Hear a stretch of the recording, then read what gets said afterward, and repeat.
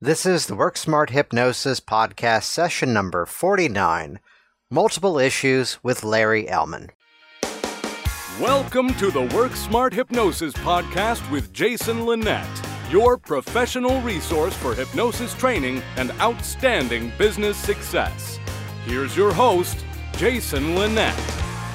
Welcome back, and here is a very interesting session, actually pulled from the recent Master Hypnotist course that I was proud to present along with Larry and Cheryl Elman here in Virginia. We had a great group of 18 students who traveled in from all over the country, and in this podcast session today, I'm actually going to invite you into the class to actually listen in for one of the discussions that popped up at one point, and I'll give you the brief history behind this moment.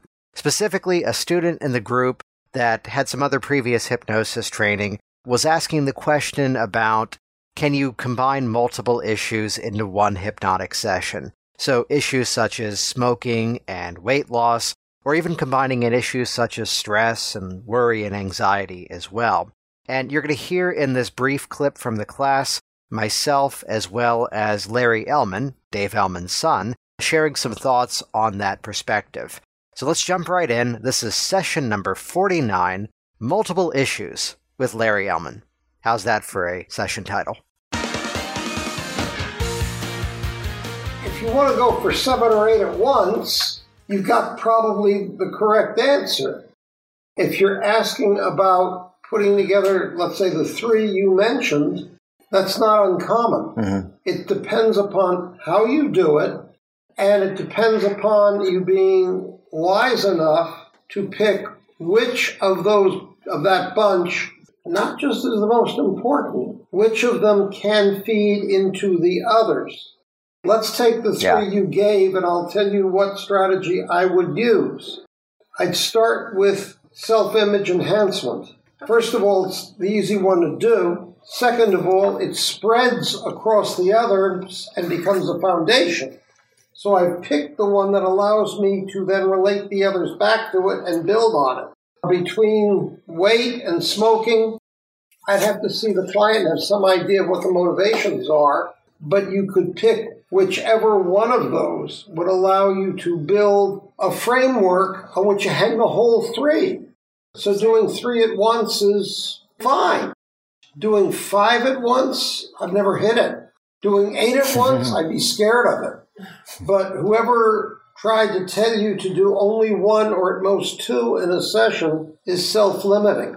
But again, it depends upon the client and the situation. Somebody comes in for a very narrowly defined but extremely, to them, emotionally painful item.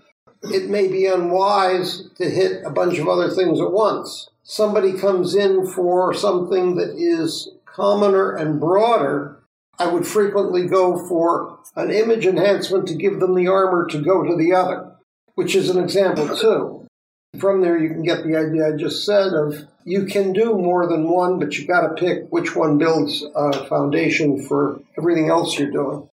Yeah, and I'm connecting a few thoughts here. Then I'll make a statement that's in the context of weight loss, but the statement could be made for all other issues we'd possibly work with.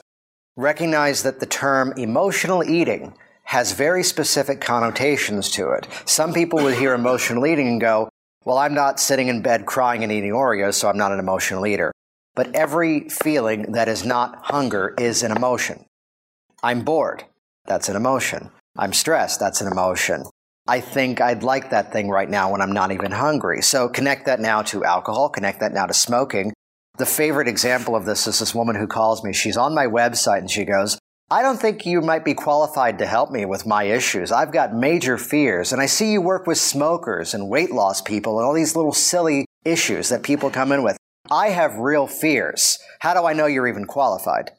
And I responded, well, the reason I get success with those silly little habits is because in most cases we're going after that feeling inside of you that has everything to do with why you're doing that.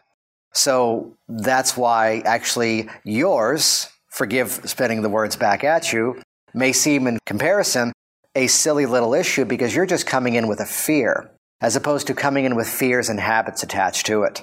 Oh, okay. So, I mean, that's how I reframed it back to go, I would say you can't work on these habits. There's a phrase, I forget the reference, and it's bending language, that a habit is just simply permanent memory with a physical manifestation attached to it. That you're still working with emotions, you're still working with behaviors.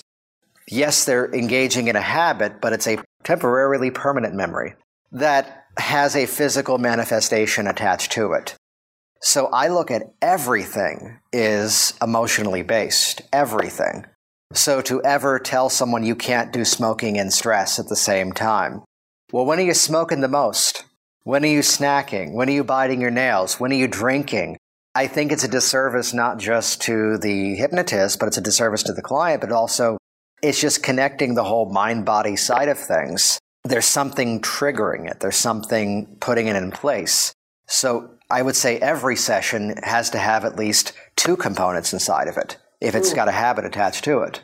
How many times have you gone to a doctor because this arm hurts, and you report that, and he works on that, and because this is hurting badly, you don't bother also telling him that you've got a big swelling on this leg that needs taken care of as well. And when you do, it's, we only do one thing at a time. Have you had that experience? I have. I'm ready to fire that doctor.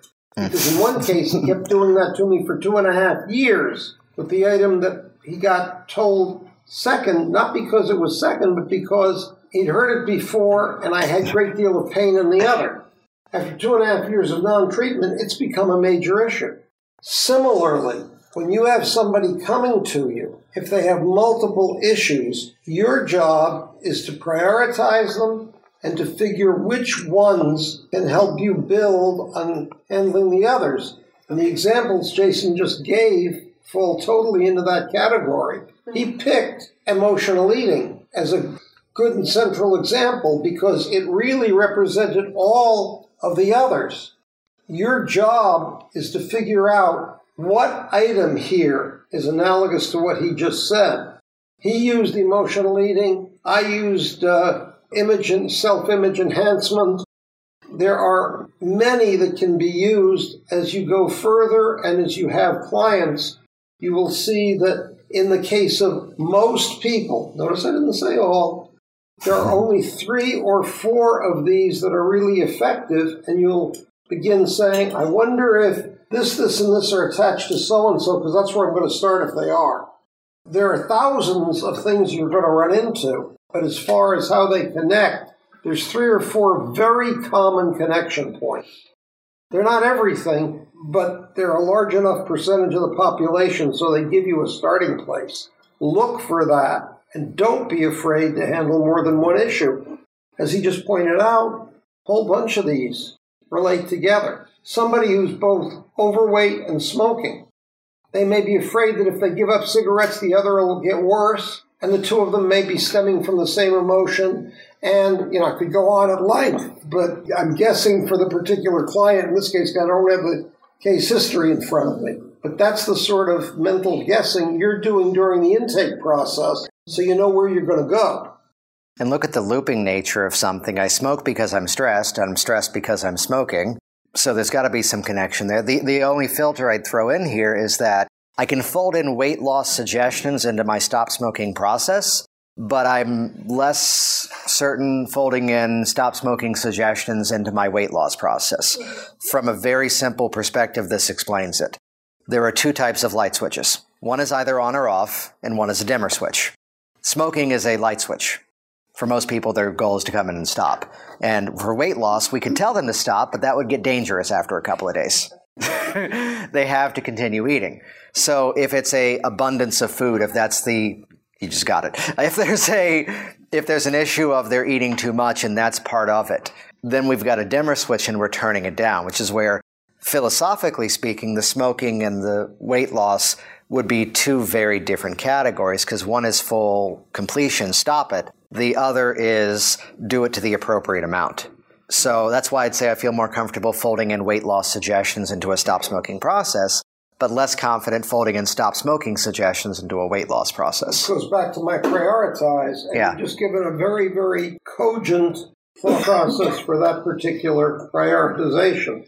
So the bottom line to your original question is you were given in your course a self-limiting statement, and you've got to unself-limit. But having done so, he's added the point that you then have the responsibility of sorting what you got. This is an unfair statement, but sometimes behind that statement is that there really aren't many scripts written for multiple issues. Mm-hmm. It's a generalization. The strategy I tend to use is they call me, they've got a laundry list. Tell you what's the most important to you right now? And usually I'll focus that question around specific behaviors. And in most cases, and I can say this, I only have one exception to this, that smoking and weight loss were both presented, 99.9% of the time they target the smoking first.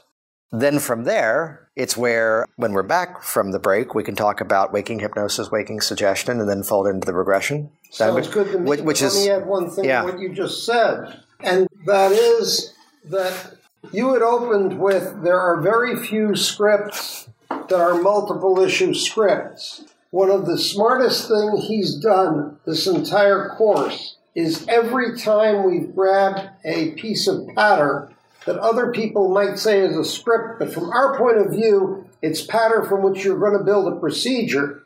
Every single time he's done that, he's said, but you could use it for more issues than the one it's written for here. And given an example, okay, keep that in mind. His comment about there are very few multiple issue scripts. Hey, I don't care if there are very few multiple issue scripts.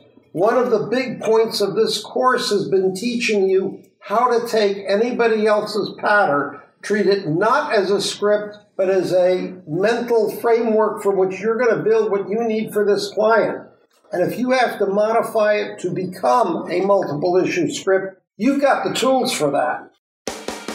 Thanks for listening to the Work Smart Hypnosis podcast at WorkSmartHypnosis.com. Hey, it's Jason Linett with one last quick thing. And in this podcast session today, we spent some time talking about your hypnosis practice. The question is, well, what about your hypnosis business? And for that, I've got a very good solution for you. Head over to hypnosisbusinessbootcamp.com. On that page, you'll learn all about my system, my replicatable roadmap towards how I built a successful hypnosis business. The ins and outs of all sorts of business items. It's like Netflix for your hypnosis business. Check out the dozens of positive reviews over on that site, hypnosisbusinessbootcamp.com.